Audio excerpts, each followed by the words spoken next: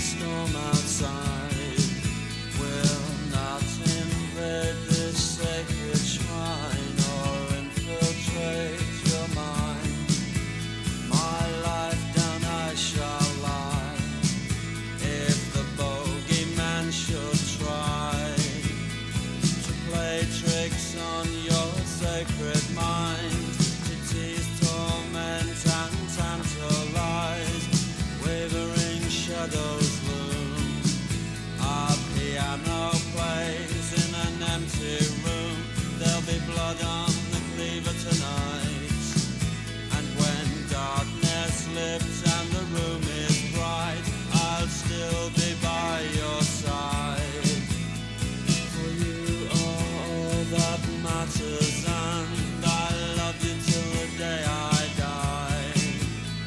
There never need be longing in your eyes, as long as the hand that rocks the cradle is mine.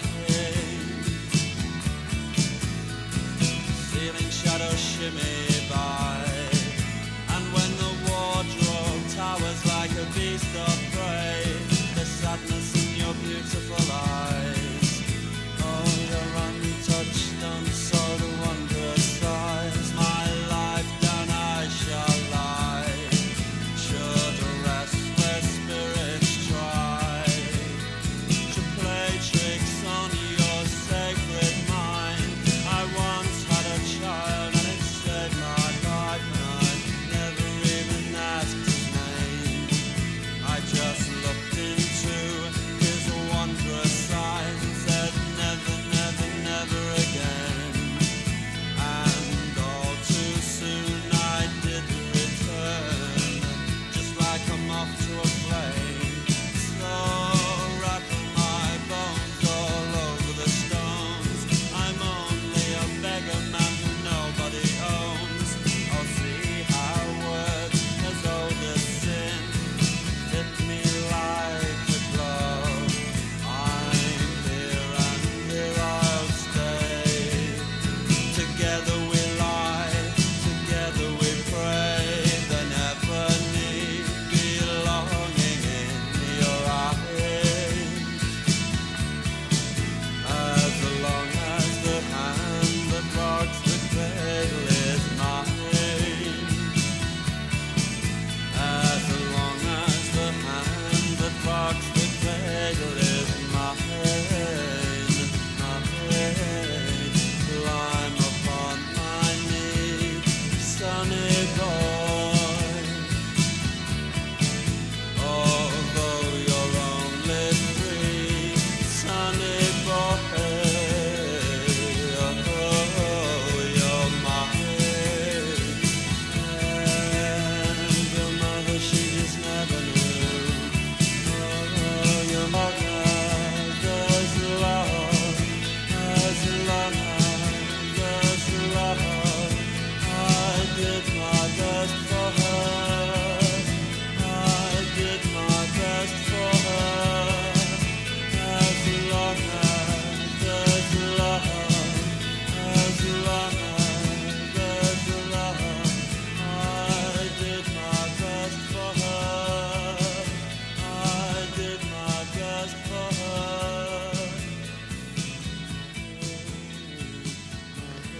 And that's the Smiths with the track The Hand That Rocks the Cradle from their 1983 debut album.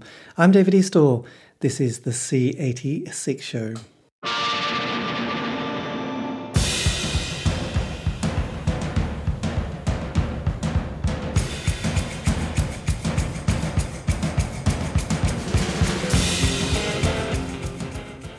Welcome once again to another thrilling ride of life, as I'll be bringing you songs you know, some you don't, and some you should. As always, I like a special guest, and this week it is going to be the turn of Alien Sex Fiend, because I recently caught up with Mr. and Mrs. Fiend from the band.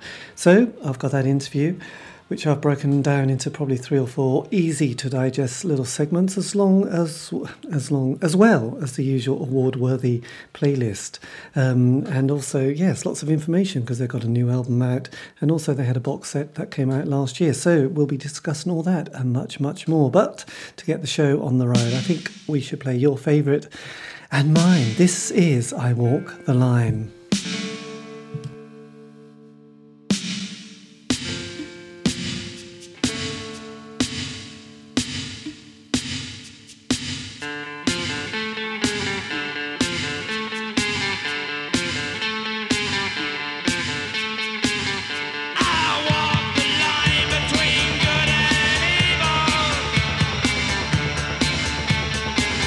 This apple's rotten, rotten.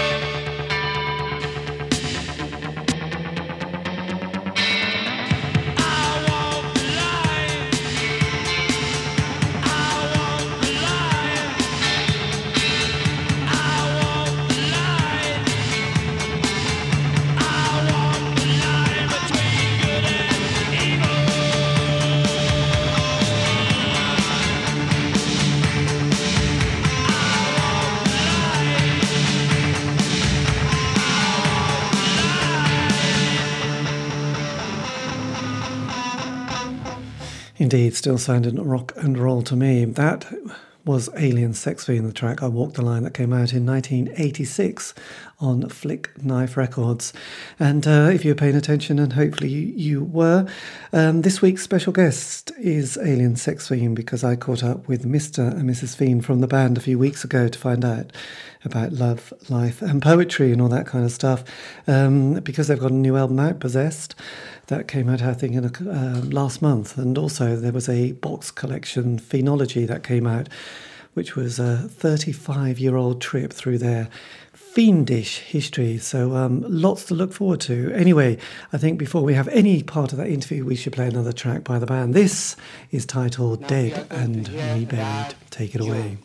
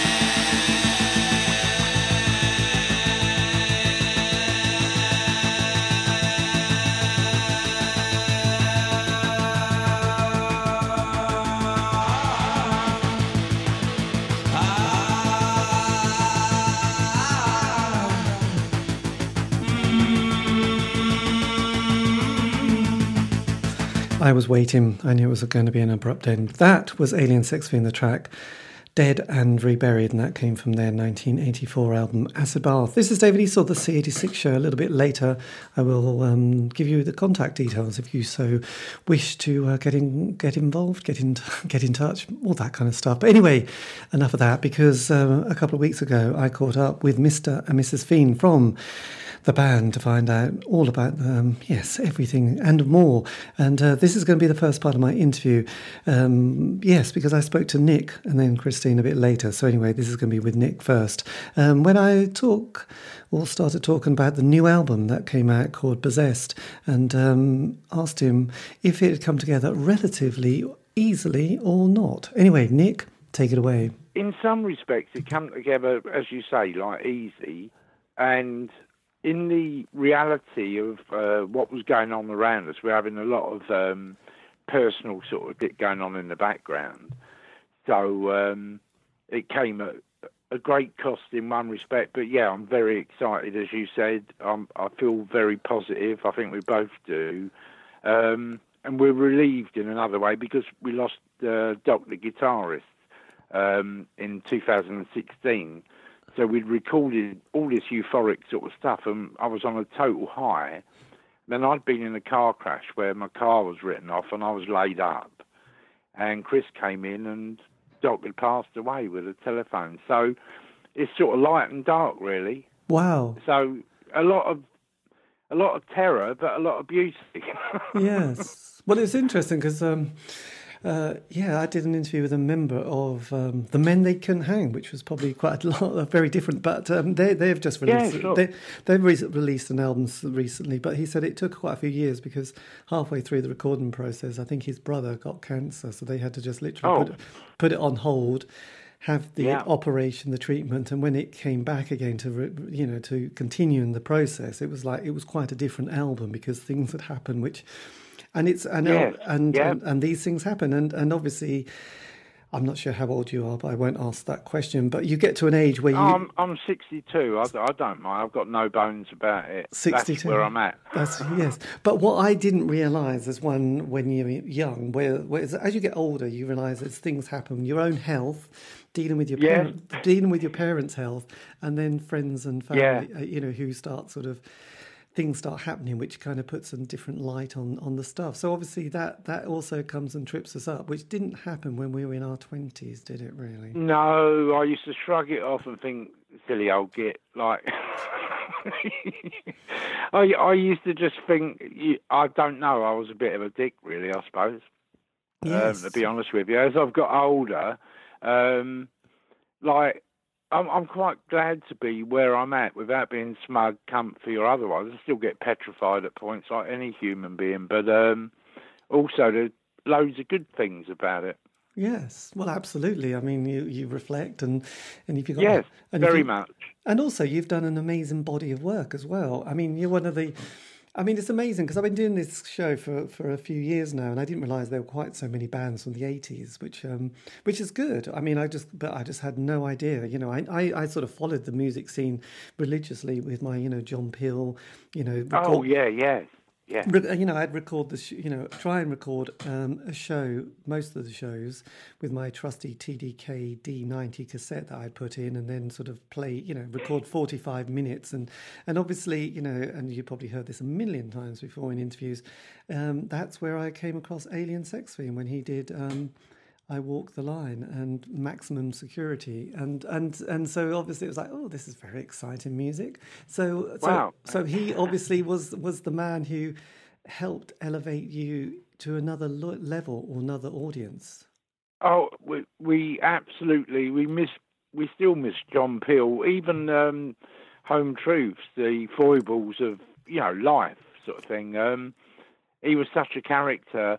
He really threw the rule book out, and as soon as I heard about him as a human being, I couldn't believe somebody was doing that. I think really it made me make my first record to join in. Yes, in 77 that was, Wow, that was a long way back. I know. Yeah, about 40 odd years ago, as it turns out. I thought about it the other day and thought, oh my God. Yes, I know. So did it Poor old take? sod. Yeah. Yes. Did it take a while? Because having done these shows for a long time now, most bands have this kind of 5 year period where they get together for a couple of years, make a bit of a sound, and then Yes. John Peel would then play it, and that would give them that. Ooh, God, a stepping stone and a possible John Peel session and the first album. So did it take a while for you to get your sound and band together? No, I mean, when I've done all the original punk thing, that was mainly off my own back sort of thing. I just really wanted to make records, and I was a window cleaner. I knew nothing about how to make records, what stereo was, etc. So I came into it as a fan. I still am a fan of music. I'm still not worthy in a thousand instances of other people's music, which I think is brilliant.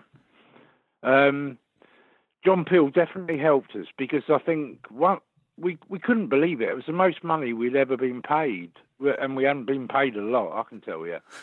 He put us in a session, and I just, I couldn't believe that we had the opportunity. And then he put us back in there again and repeated, and he was so supportive. And that went to all the army bases out in Germany because we still had East and West Germany were separated at that time. You had a corridor, which was a nightmare to go through. Yes. But we had all the army turn up, and there were soldiers from America, from all over. So we were playing these massive gigs, and we couldn't believe what was actually taking place ourselves. Yes. And were you aware? Because obviously, that's the sort of post-punk period, and God knows what that really means, post-punk. But then, likewise, I don't know. I still don't know what we're doing, but I love what we're doing. Yes, that's it. Yeah. I love to use the term. It makes me sound kind of knowledgeable. But obviously, you can't help but use the G word, really, and that's the goth, really, isn't it? So, yeah, sure. And were you? Kind of, yes. Where does goth happen? When did it? When was the year zero of goth? Because there was bands like Susie and the Banshees and The Cure. Of course. And massive respect to them. I mean, Susie and the Banshees used to come. All our early gigs they were at, and I was just blown away that they actually give monkeys about anything we were doing. Same with Nick Cave. I mean, he used to laugh at me, and I was into Alice Cooper. All that sort of stuff. It was like mind-blowing. And so we were at the Bat Cave, and we did the first gig, and we come off stage, and we're in a little cubby old dressing room thing, and there's no noise at all, and I thought, well, that'd be the only show that we'd ever get to do. And I'm not joking, it seemed like eternity. All of a sudden there was loads of commotion. It sounded like it was a riot going on. And I said to Ross and Billy, who were working with us, to roadie and really help us get the show on the road, well, what's going on out there? Can you have a look? So they went out and they said, they're all going mad. You've got to go back. And I'm like, huh? And it ain't never stopped. Yes. Thank God. I don't know how. I mean... Absolutely. Because the 80s, which we look back with a strange nostalgia, even though it was quite grim at the time, because a lot of bands who formed, it was one thing that really kept them going, apart from the special brew, was also the unemployment benefit was incredibly important, and job seekers allowance, and also for some people they got on this kind of this other scheme which kind of allowed them to have money as a self-employed artist of some description, enterprise allowance or something like that. Anyway, and yes, and so did that also help you kind of exist as a band? What I mean, to be honest with you, David, what happened to me was I've been messing about, as I said to you, with music as a novice for then a number of years, and I don't think I was always totally into it, and every penny I got, I'd spend either taking my mates and that into the recording studio, and just always keen to do something. And then I was delivering TV sets for a job and video recorders, which were popular then, about 1982, sort of 82, 83. And I got hijacked, and I thought I was going to die. I got bound and gagged and threatened to get set fire to. and beaten pretty badly as well, where I just thought I'm dead, like an episode of Sweeney. I was in it, you know. I got cut out of the van and everything after and got interrogated then by the old Bill because I had a leather jacket and long hair. And I just vowed from that moment, the fact I was still alive, I was just going to immerse myself in doing what I want to do. Immaterial and money, I used to live on boiled eggs, like one boiled egg a day, steak and kidney pie between me and Mrs. Fiend on a Saturday, and half a gram of whiz would get me through the week because I wouldn't feel like I had to eat or anything. And I survived on charity and good friendship, I think. Yeah. And love with Chris, obviously, like she's my life. And the fact that we can do music together is like a blessing. So if I get it in other areas, that's about fair, really. Yes, and has that been that relationship? Has that been the difference between you surviving and being dead? Chris is everything to me. Yes, but has she managed to keep? And has she managed to keep you alive? Though has she sort of looked out? Yeah, she has kept me alive. When I've been painting for 2 days without any break. I have a fag and I've got a cup of tea on the go. The tea goes cold. The fag goes in the ashtray. I'm painting. If Mrs. F hadn't been there just on that level, firstly to inspire me and say do bigger paintings and do, you know, help me and back me sort of thing, but then would go, oh, okay, Nick, I made some grub, because otherwise it'd just be a skeleton there. I would have just died probably merrily, but painting until I just sort of fell over. Indeed. The life of an artist. That's the first part of my interview with Nick Fiend from Alien Sex Fiend. I've still got quite a bit more of that interview to go, but I thought we should have another track by the band. And this is going to be Now I'm Feeling Zombified.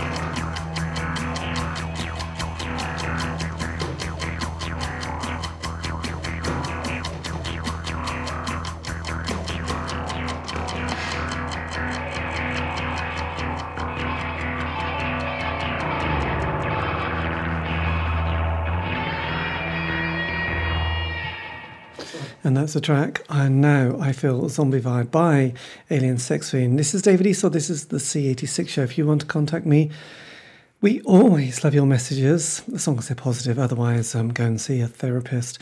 But you can via Facebook or Twitter. Just go to @C86 show and I will be there.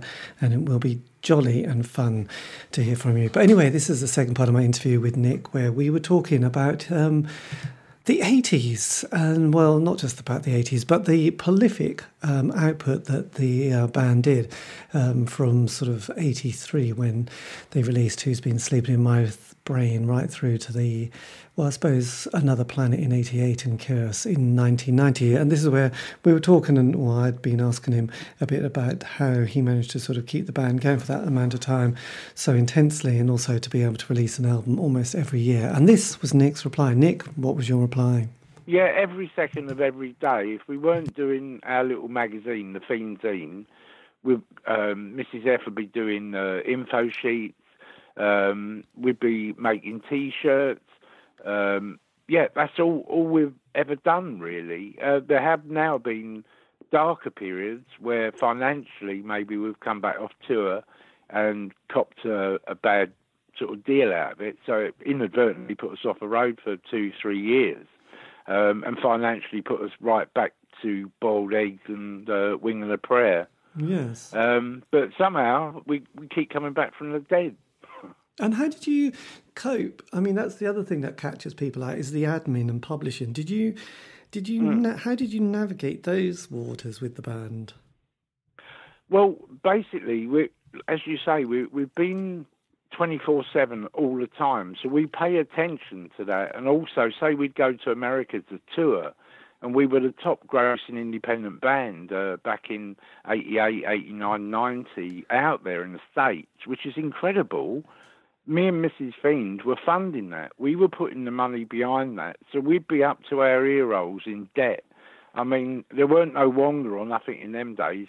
I don't quite know what would have happened if it had gone wrong, and thank God it didn't. So we'd have, like, you know, sometimes between 10 and 20,000 sort of pounds or dollars before we'd played a note against our names. Yeah. So when the dollar went down, devalued, and we lost half the money, that just instantly took us off the table because we didn't have any money. It was all on paper. God, it certainly makes you sort of look at the business side of the newspapers more, doesn't it? Realising about the exchange, how important the exchange rate is in the world of rock and roll. Oh, God. Yeah. It went down to, we got 50p in the pound back. So £20,000 become 10 grand, minus tax.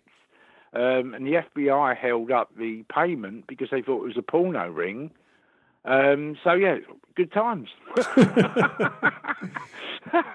It's all right telling it now. It's quite funny because, at the time it was not funny. It was very far from that. And what happens is people that you think are your friends jump ship.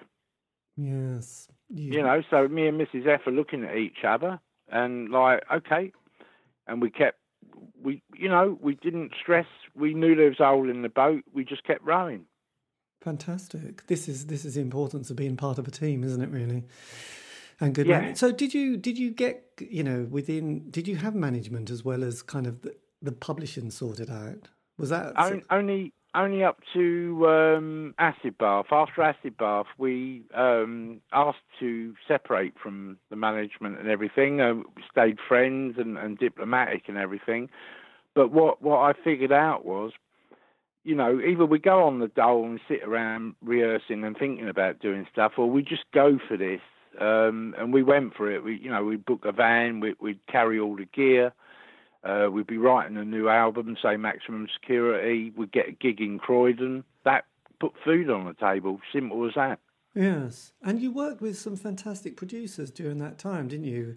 Oh, amazing. I'm still not worthy, yeah. Yeah, but people like Youth, you had... Youth, mate, yeah. And then Kevin Armstrong, who went on to work with people like David Bowie and such like. So obviously, at that stage, you still had the kind. Well, this is the early years, obviously, but obviously, you had that sort of ability to attract the very best to create the sound that you needed.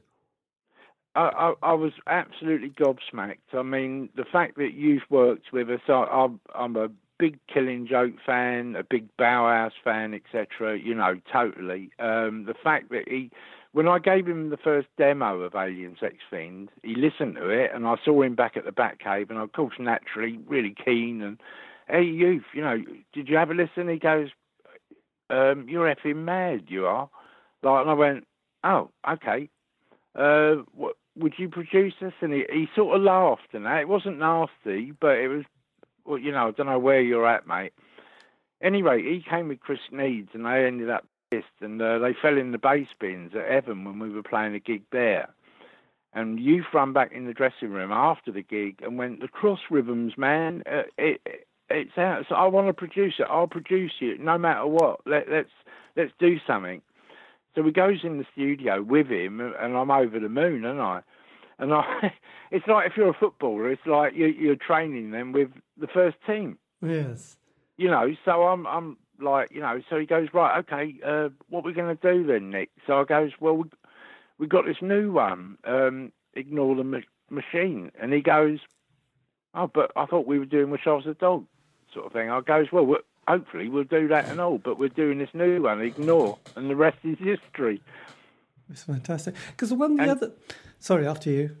Yeah, no, I'm sorry to butt in. Kevin Armstrong, also a good friend of mine, right back with Demon Preacher, my first little punk band. He'd done lead guitar on my first little record that I put out that I'd borrowed the money to make. And he was such an accomplished player, singer, everything, drummer. His stuff that he used to do on 8-Track Studios was out of sight, and I'm really pleased to hear you mention his name because he really is a talented human being. And the fact that he came with us and then it ended up he brought Iggy down to our house and we're there having a cup of tea and just playing music, and it's just been fantastic. And I'm so proud of what Youth has gone on to do, and Kevin, I can't believe in the same sentence we've been able to do what we have with them. And that's the second part of my interview with Nick Fiend from Alien Sex Fiend. I've still got quite a bit more to play of that, but I think we should have another track. This is also taken from their Phenology collection that came out quite recently, a 35-year-old trip through Fiendish history from 1982 right through to 2017, and it's a 3 CD box set that features a lot of material, obviously, and also some sort of rare and unreleased material as well, and has a fantastic booklet. So what not to like? Anyway, this is Carcass. Take it away.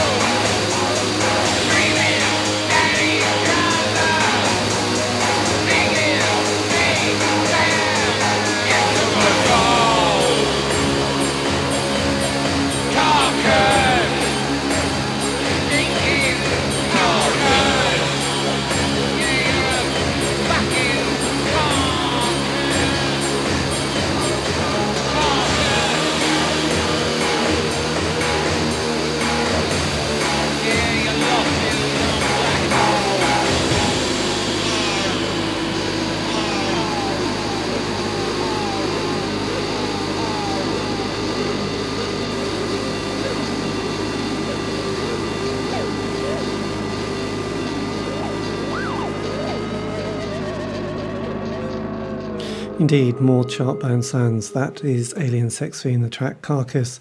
That is also on taken from their new album Possessed, and that also does feature in their triple CD package that came out last year called Phenology, he says, looking down at his notes. Anyway, this is the third part of my interview with Nick Fiend from the band, where I was talking about the dynamics of keeping a musical combo together. And this was Nick's reply. Nick, take it away. It's sort of, unfortunately, we are like mum and dad. I mean, what happens is everybody else wants to be in it naturally up to an extent, but then they've got, like, you know, girl interest, alcohol interest, night out.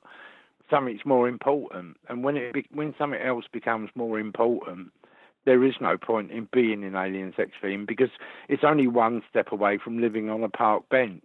Yes, this is true. Which doesn't suit most people, whereas it would suit me, because, as I said to you before, no drama, but with some of the experiences I've had, a park bench would do fine, because tomorrow's another day. It's good to be optimistic, isn't it? It's always good to be... You've got to. You've got to. Even on a park bench, you can still look at the stars.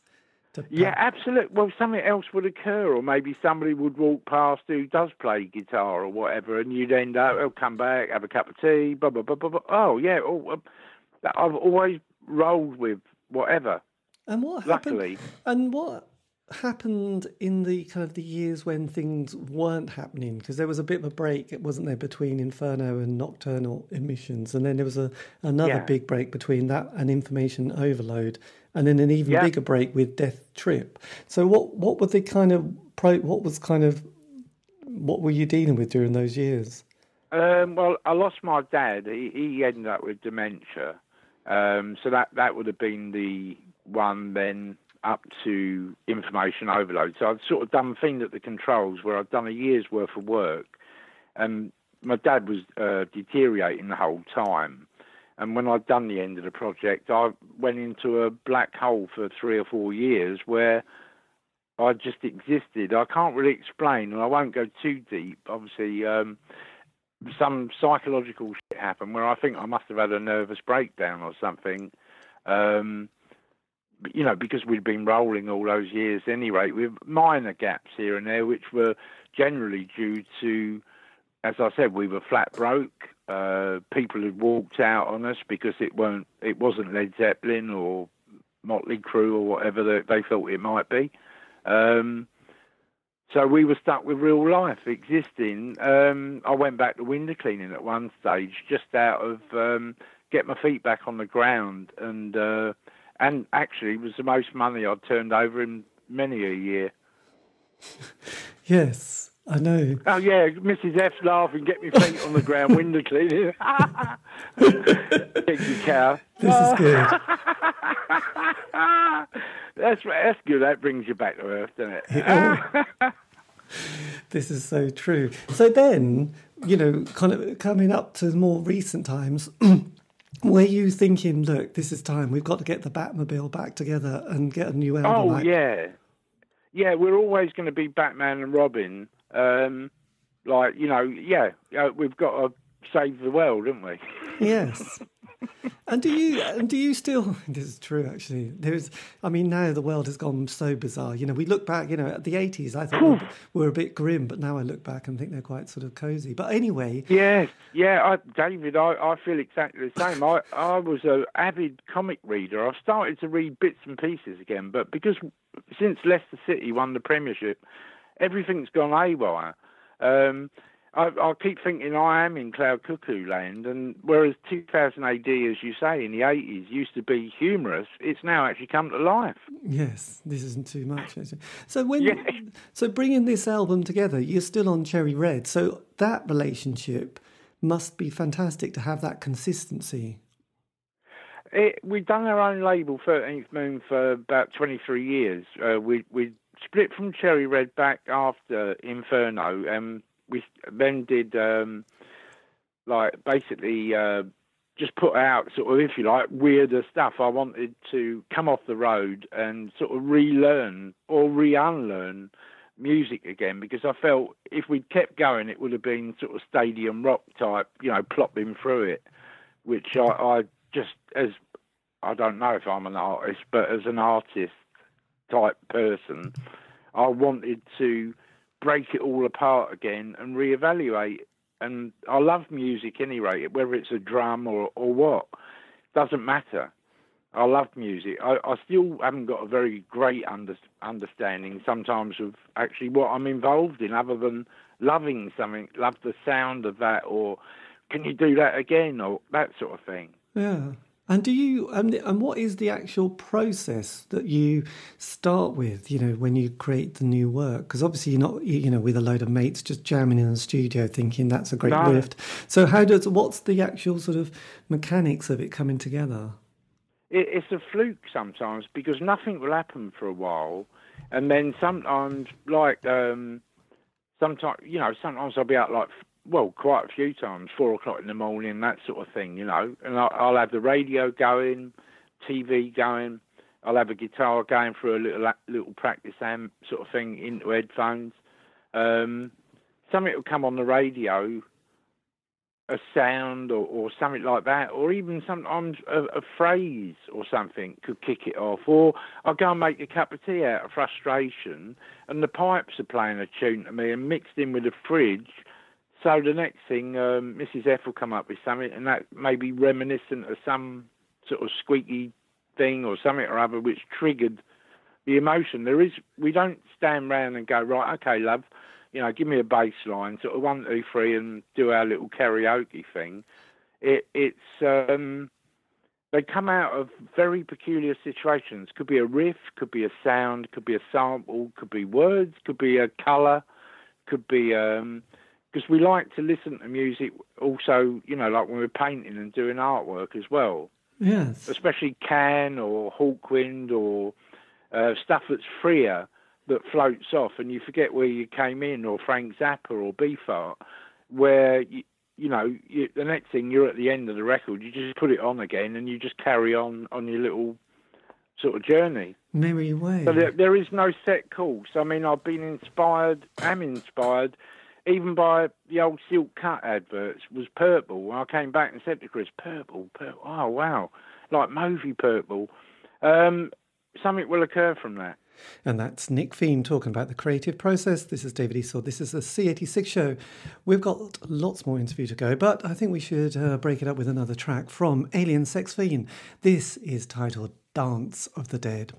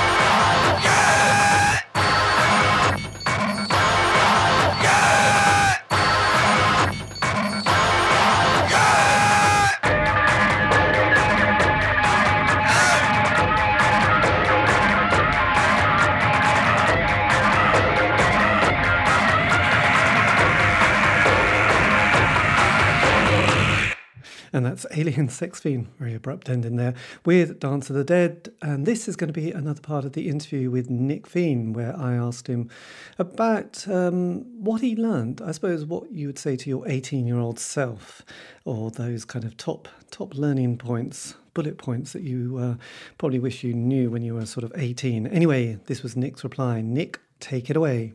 I just think expect the unexpected, because sometimes that can be quite pleasurable.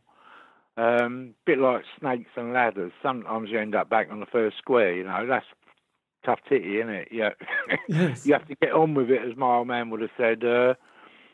You know, my dad never had no sympathy for nothing. So he had no shoes till he was 12. So you've got to understand also a bit of background of reality. I'm quite used to reality, you know. I've got no problem with it. On the creative side, I never thought, I was told at school, basically, expect nothing from life, Nicholas. You know, you should go in the army. Well, can you imagine me at 18 with you know, like a gun? Yeah, that's a frightening I was thought. quite an angry bloke as well, very confused, you know, like one thing and another. So I just tell myself, expect the unexpected, that's first and foremost. And also, you can do it. Part of my problem, after all that school, well, so-called schooling, where you're put down all the time, it's taken me years to shake that off. And also, a lot of other people's interpretations of things, you know, without going too deep about it, because I don't want to be rude about people or things particularly, but listening to other people. And then it's taken me years through painting, like therapeutically, to get out of the mindset of negativity of you can't do something and it's only the province of the rich and benefited people to be able to take part in this. So I felt there was a need for a window cleaner to come in amongst it and upset it, Yes. you know, like Punk, you know. So when Lydon opened his mouth, when Ian Drury, God bless them, opened their mouth, it freed me. And when I said to Lydon, can you help me? I'm from a council house as well. How'd you do it? Do what, he goes. And we had a bit of a word. He called me something or other, and I called him a something or other back. And then he said, oh, do you want a beer? So we had a beer, and then he tried to help me, and it all began. Yes. It's interesting how much class does shape and sort of put that mindset, because those kind of negative mantras or those negative sayings have a huge impact. And also being in the creative industries is probably not the best thing, because obviously, you know, it doesn't be, you know, beyond class. It means it's the one thing that people love to say, oh, that was rubbish, or oh, that was not very good. And you think, you know, and that's so demoralising, because you might have spent 2-3 years working on an album for some little jumped up critic or fan to say, oh, that was not very good. And you think, you know, it's kind of heartbreaking, isn't it? No, I don't find it so. I mean, what we've done is we actually used all the negative reviews of us, the ugliest thing in the name of music, etc. I used those as really proudly as well as captions for what we were doing. I never take negativity. It doesn't stop me. I've had negativity. All my old mates who were more punk rockers and rock sort of people, quite close mates and everything, when they first heard Aliens X-Ray, they said, are you joking, Nick? And I went, you what? And they goes, well, Chris's keyboard sound like a foggle. And I went, oh, brilliant, do they? I don't see the negativity in it, you know. We was doing a cover of Schools Out, and she had this massive foghorn sounding bass, and I just thought, well, that is bloody brilliant. And Cooper said to me, you're the only band that sort of got it, isn't it? And I went, you what? And he goes, even the timing, he goes, you get it, don't you? And I went, I don't know, do I? And I think so. God, that's fantastic, isn't it? I can't believe that, mate. I was such a big Cooper fan. When I lived up in my mate's Nans in Norfolk, my family had split up and everything.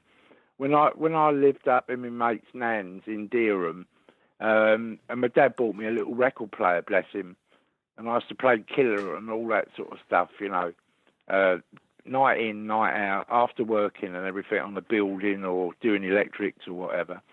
And it was my escapism. It started me a dream, you know. And Led Zeppelin 2 done the same thing to me. I'm going to go around the world and find my girl and all that. You could never imagine that, sat on a bed in a freezing cold bedroom at your mate's Nan's. She was 80 and used to cook me sausage and chips every night, bless her. That is the last part of my interview with Nick Fiend, but I also caught up with Mrs. Fiend, and this is that part of the interview that I had with her a few weeks ago. And this is where I was asking her about dealing with the music industry, because obviously they've been working in that interesting and sometimes murky world for the last, well, probably 4 decades. This was Mrs. Fiend, and this is her reply. Take it away. Yeah, probably. We're probably mental. And should be locked up for our own good, really, you know. I think, well, one of the songs says it, actually. Get Into It. It album, 1986. Get Into It, part of the lyrics, gave your life to it. Yes. And I think that's what it is that, the music industry, it's only started being called that fairly recent years, which could be the last 20, to be honest. But, you know, fairly recent years, they started calling that. It always used to be music business. And I think part of the problem is this dilemma between artist and commercial. Yes. Yeah? I mean, because, okay, you're doing your art, but then unless you sell that in some way, and that's when the business, the industry side comes in, where do you go? So you either do a day job, which some people do, the day job and keep music as a hobby, but you can't really, if you're going to do that, you can't really devote yourself to the music, which is what it requires. It requires complete obsessiveness. Everything goes out the window.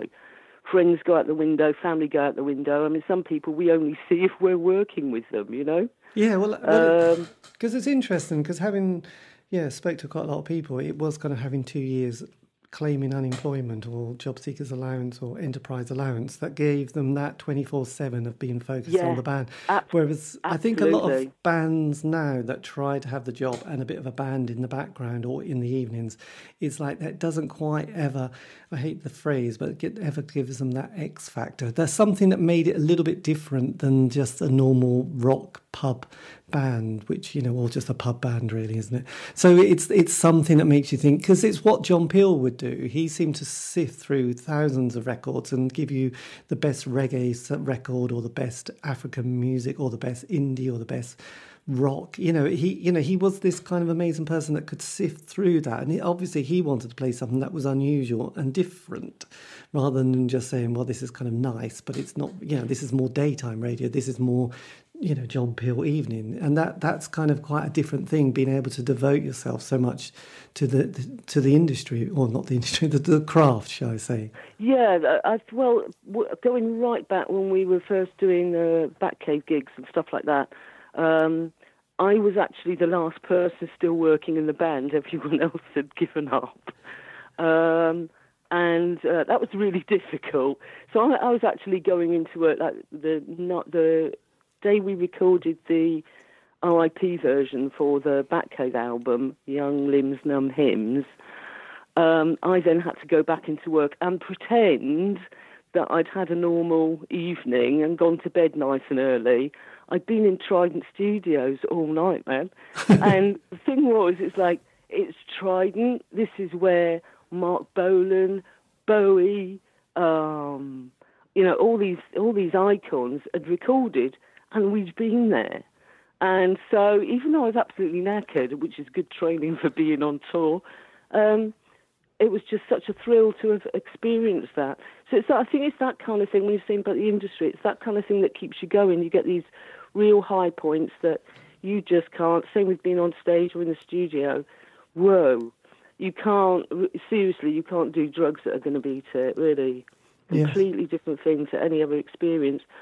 And like you were saying about the industry side, I kind of feel sorry for new bands starting out. I don't know how they're going to manage it, because things like The Dole really did help. That's what we did in the first, I'd say, about a year, and then it started getting dodgy, trying to sign on these gigs, and we had an American tour coming up, and it was basically, at that point, I remember the night before talking to Nick and saying, look, because we couldn't keep the house that we were all living in on. The guy wanted $2,000 rent. He might sell £1 million, because it didn't matter. It was way out of our reach to keep the house. So when we were actually on tour in the States in '84, that was our home. We had no home. So that was pretty, disconcerting. And that kind of thing just, I don't think some people can get through it. The manager at the time said, this will make or break you as a band. And he wasn't far wrong, actually. Because it's interesting, because having spoke to so many bands, it was sort of, like what happens, what's the problem that kind of creates the end of the band? It's the second album or third album, but it's always America. It's like, we did America, and that's when it all kind of really goes wrong. It went tits up. Because it's really tough. I mean, the lack of sleep. I think one of the hardest ones we ever did was Scandinavian. I think we averaged 3 hours kip a night. It was weird, actually. I was rapping with someone on Twitter, and he's based in Seattle. I was like, oh my God, I remember Seattle. So tired, I was trying to sleep on a guitar case in the dressing room. Yes. And then, because we'd driven right across Canada, this was days before the nice tour bus with beds, literally a minibus from Toronto, right all the way through Canada, then down the west coast of America, Seattle, LA, all that lot, San Diego, then across 3 days it took us to get from, we did a diversion into Las Vegas for a bit of fun, but we were then in a minibus for 3 days to get to Minneapolis. And, I mean, even I had a beard by the end of it, I tell you. We couldn't stop in motels to sleep. Because the speed limit is 55 miles an hour, not 70. So when people do tour schedules now, I'm like, I'm getting the map out, No, there's no, it's like 2,500 miles or something in 3 days. But again, because you get through that, that's the stuff, if you're not that determined to get through that, you're not going to get through the next whatever it is or the next whatever it is. Do you know what I mean? I think that's why, that kind of tour makes or breaks bands. Yes, not surprising, absolutely. really. And I used to say anybody who'd been going for 3 years deserved respect. Yes. Then I changed it to 5. Now we're looking at 35. How did that happen? And did you, during that time, because obviously there was a lot of bands coming along which kind of went into the same genre, did you ever feel part of a scene, or did you just think we were just too busy doing our own thing to really even look at any other bands who were similar to you? It was a bit odd, to be honest. I mean, we were even a bit odd at the Batcave. Like Nick said, went from his background, sort of window clean, working class, that kind of thing. And we were a bit more punk-based than a lot of the bands. We had that punk attitude. I remember hearing someone talking about harmonic minor tenths in the studio once, and I thought, do you need to know this stuff on a guitar? Do you need to know this stuff to be in a band? Because I've got grade 5 piano, harmonic, and I'm trying to think, back to when I was 15 and gave up the piano. Harmonic minor tenth. Oh, I don't care. And that was it. It was like, I'm not analysing this. I've had people trying to tell me, if you do a drum beat at such and such a BPM, it's going to be like a hip-hop beat, and if you do it at this, it's going to be that. And it's like, stop giving me rules. I don't want to know. Yes. So we've always been a little bit unto ourselves, I think. I mean, because we came out of the Batcave, I think that's how the goth tag started. But then there's loads of people who think we're not really goth because we've got a sense of humour. Or it's not all doom and gloom. We do sort of some wacky stuff. I mean, they've even been described as comedy tunes. Like our Christmas single, Stuff the Turkey, Fantastic. It's so funny. We do sort of, it's a bit of a sense of humour in there as well. And then, 1 minute it's sort of punk, but it's got synths, so it's not really punk. And then the next minute it's sort of techno, but not really, because the vocals and the guitar on it. So you kind of go in between genres, really, and that's what we like doing. We like doing different things. And kind of coming right up to the new album, I mean, obviously, as Nick was saying, things happen, and you don't really sort of, you never calculate it. Well, not calculate it, but you never sort of even predict that someone's going to die on you. I mean, obviously, that's going to. I mean, that just makes everything kind of quite odd and a bit difficult to cope with at times. I mean, obviously, you know, you managed to do the album, but did it sort of also feel quite a process? Because I was thinking, you know, having the two of you together must be absolutely invaluable just to sort of keep this kind of creativity going. Yeah, I think if you were a solo artist, you've got no one to talk over things at the same level anyway. You know, they're either going to be, you might have a great manager or great personal assistant or something, but they're not like in the same situation as you. So even though they might be empathic and understanding as best they can, they're not actually in that situation. So yeah, definitely having the two of us to talk things over, how you feel or whatever, has been really useful. You know, right through from day one, really. Yes. Yeah, with Doc, I mean, obviously it was a massive blow. Got to say though, things work out in weird ways. He was never what I'd call a strutty guitarist. You know, one of those people, right, walk in the studio, turns the Marshall up to 11, you know, Spinal Tap job, deafens everybody.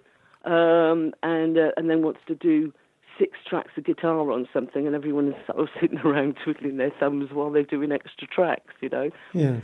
That wasn't him. And yet, when we were recording the Possessed stuff, we didn't know that's what it was going to be. We literally went in the studio we're going to record and see how it goes, because the lineup had been working so well live for the previous few years, all the shows that we've done.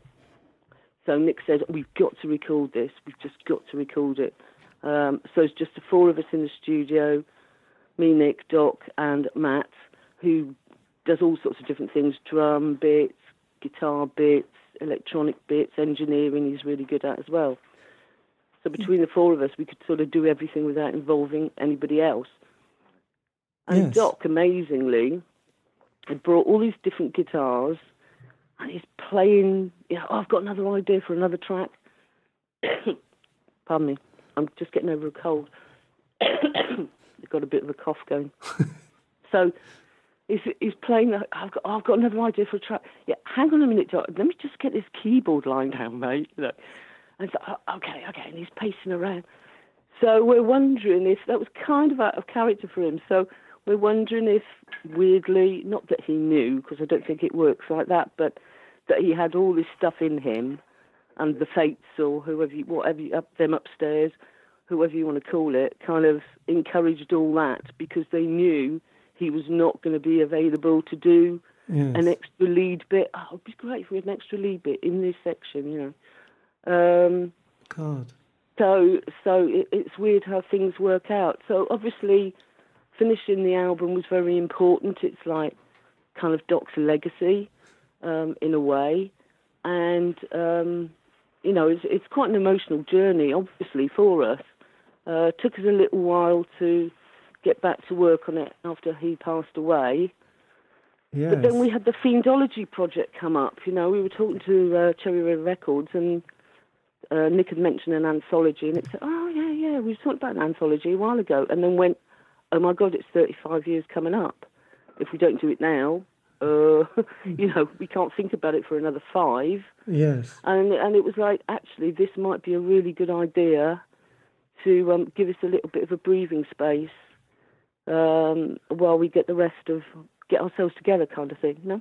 Well, it's interesting because I sort of realised, I mean, 30 years or a bit more than 30 seems to be a period of time where suddenly something that can be kind of like quite disposed of and not taken seriously suddenly becomes really important. Because I noticed that this year there's been 2 books and various exhibitions on fanzines of the 80s, and I was thinking, I'm sure no one cared at all, you know, for years, decades. They would have probably been chucking them in the recycling, and suddenly it's like, oh no, 30 years has passed, we need to archive this and put it in a museum, and people need to write books about it. And I can see somehow the music, the archiving of music as well, has become that period where you just think, well, we just made music, that was all we did, and it doesn't matter. It was on a flexi disc, it was on a single 12-inch, some old recordings that we never released, and suddenly it's like, no, put it out and archive it now because it's really important. And I just wondered if it felt a little bit like that with you, that period of putting this anthology together. Well, no, because I think most of it has been out on albums of one sort or another, but they didn't have any, call it a best of, if you want to call it that, because they've all sold out. I mean, somebody was saying, I think it was on Facebook the other day, oh God, not another compilation. And it's like, mate, they've all sold out. So if you're a new Fiend fan and you're coming along, oh, I'd like to buy something, whether that's from 1983 or 1992, there isn't a copy to be had. Yes. They've all gone. Same with, 2001, there was a best of in 2001. They've all sold out.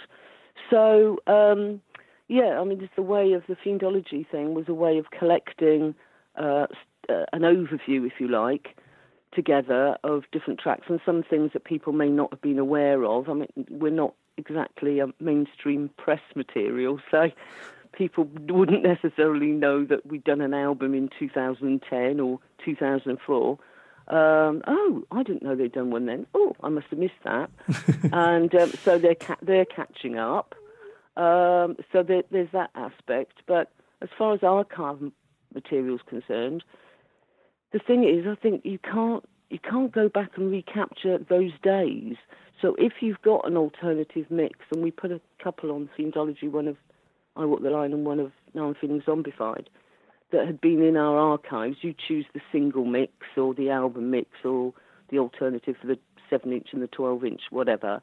And then other stuff is just put to one side because it wasn't the inverted commas the best. Yeah, okay. That's not to say it hasn't got qualities, and certainly for staunch fans who would love everything, I mean, even if you let a fart out at the end of a song, they'd like to hear it. Oh, that was the one with the fart. Yes. I heard a Cramps one the other night where he completely, Lux Interior, bless him, completely loses his rag.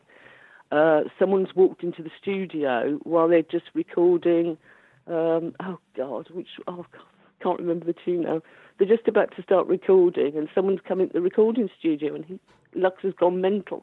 What are you doing? Walk into the studio, we're trying to record, and he's really shouting, and it's on this version, and it's hilarious, This is true, yes. And do you find that... like that, a kind of little, a view into another aspect of a band, I think. That's the idea of some of this archive material, I guess.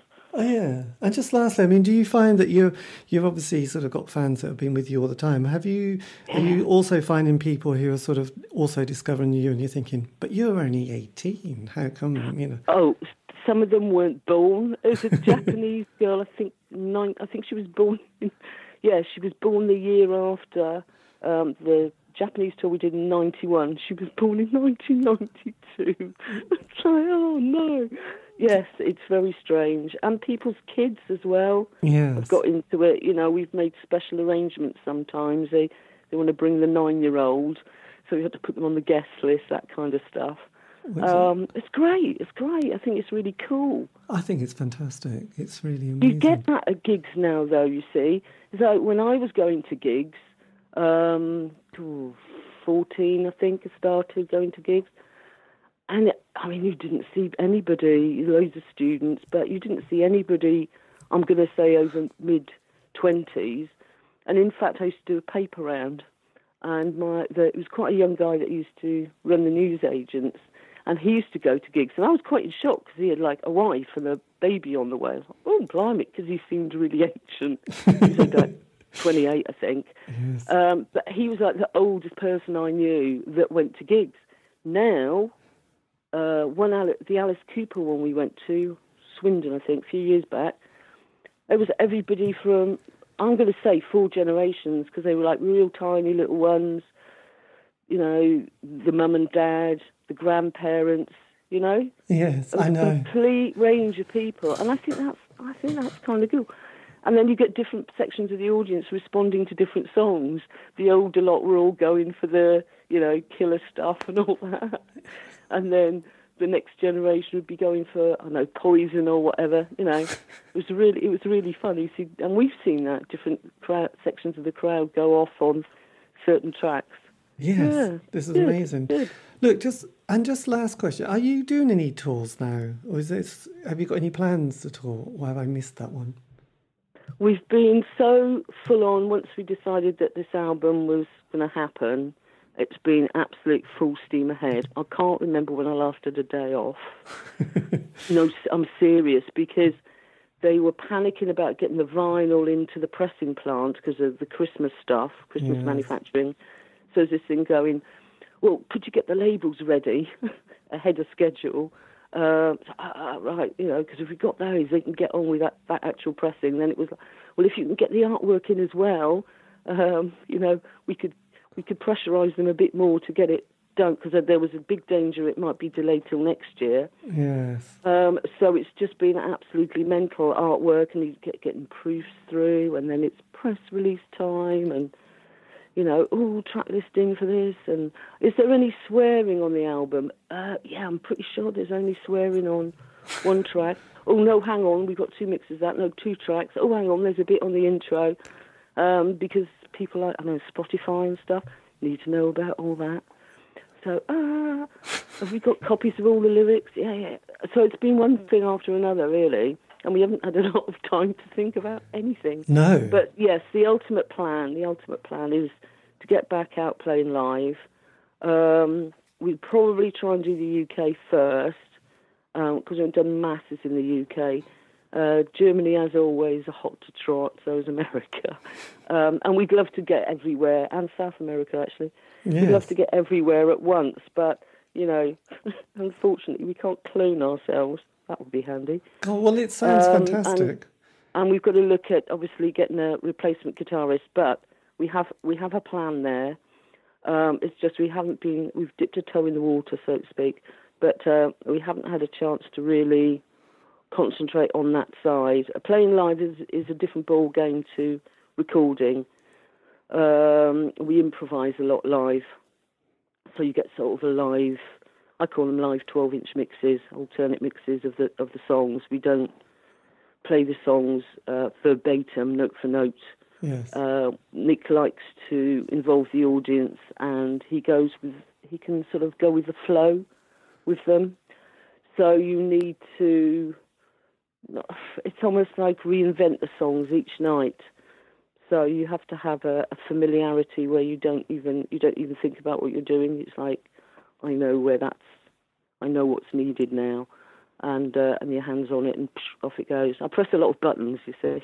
Yes, well, this is good. It is all live. It's all analog stuff that I use still. So it's not all on computer, which would make life a lot easier, but I think probably less fun. And if the computer goes, I've seen it happen, computer goes down, the band can't do anything. Yes. At least, if I'm left with one drum machine, I can do something. One keyboard, I could do something. Even the echo unit, I could amuse you for a while with just an echo unit. Gosh, yes. No, it's a wise choice. I'm myself, to be honest. Excellent. And that's the end of my interview. A big thank you to Nick Fien and also Mrs. Fien for that time, for giving me for that interview. Anyway, this has been David Eastaugh. This is the C86 show, like I said at the beginning or somewhere during the show. If you want to contact me, you can via Facebook, Twitter. Just go to @C86 show. I will be there, and keep it positive and groovy, because otherwise it's just unpleasant. Anyway, I'm going to leave you with another track by the band who have got a new album out. So do check that out, and various compilations as well. So what not to like? This is going to be Haunted House.